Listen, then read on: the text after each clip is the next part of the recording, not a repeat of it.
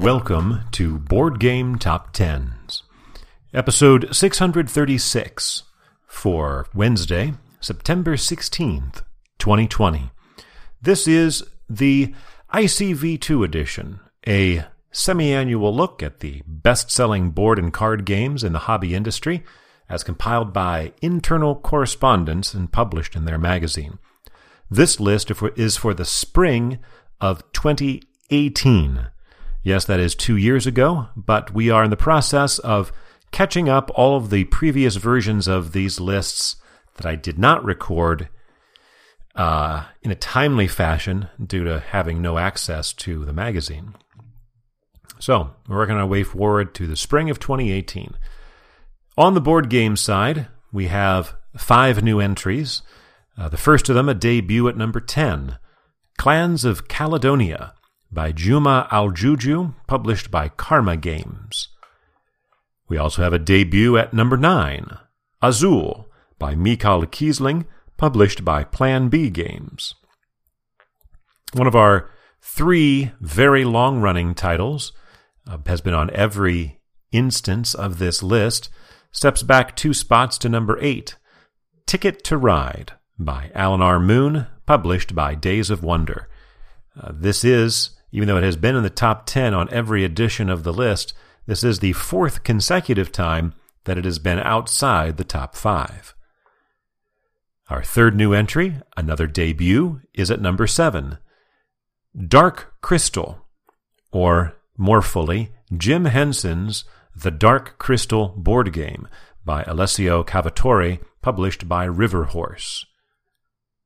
Our fourth new entry is a returning game, charting for the second time. It debuted in the spring of 2017 at number 7, missed the fall 2017 list, and now returns at number 6, Terraforming Mars by Jacob Frixelius, published by Stronghold Games. Climbing 4 positions in its second time on the list from 9 to 5, Fallout by Andrew Fisher and Nathan Hayek, published by Fantasy Flight Games. At number 4, for the second time in a row, Scythe by Jamie Stegmaier, published by Stonemaier Games. Stepping back 1 spot from 2 to 3, Pandemic by Matt Leacock, published by Z-Man Games. Last time's number 1 also steps back a spot to number 2, Catan by Klaus Teuber, published by Catan Studio. And that leaves space for our new number 1, a debut, Gloomhaven by Isaac Childress, published by Cephalofair Games. Over on the card and dice games list, we only have 4 new entries, and they fill the bottom 4 spots of the list. Returning after 2 times away and charting for the second time, at number 10 is Harry Potter Hogwarts Battle by Forrest Pruzan Creative and published by USAopoly. Returning after 3 times away and charting for the 18th time, at number 9 is Bang by Emiliano Sciarra, published by Da Vinci Games.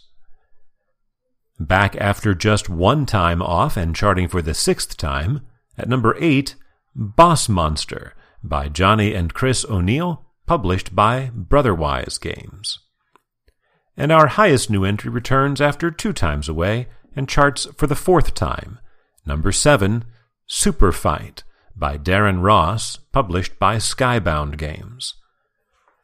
Also in its 4th time on the list, climbing 4 positions from 10 to 6, Exploding Kittens by Elan Lee, Matthew Inman, and Shane Small. Continuing to oscillate between number 6 and number 5, each of the last 3 times it has been on the list, Legendary by Devin Lowe, published by Upper Deck Entertainment. And I said the last 3 times, I meant the last 4. Legendary, by the way, the second longest running game here in the top 10 after Bang. This is 12th appearance for Legendary. Also climbing 5 spots, not also, but climbing 5 spots from 9 to 4 in its 9th appearance, Cards Against Humanity. And also climbing 5 spots in its 5th appearance from 8 to 3, Smash Up by Paul Peterson, published by Alderac Entertainment Group.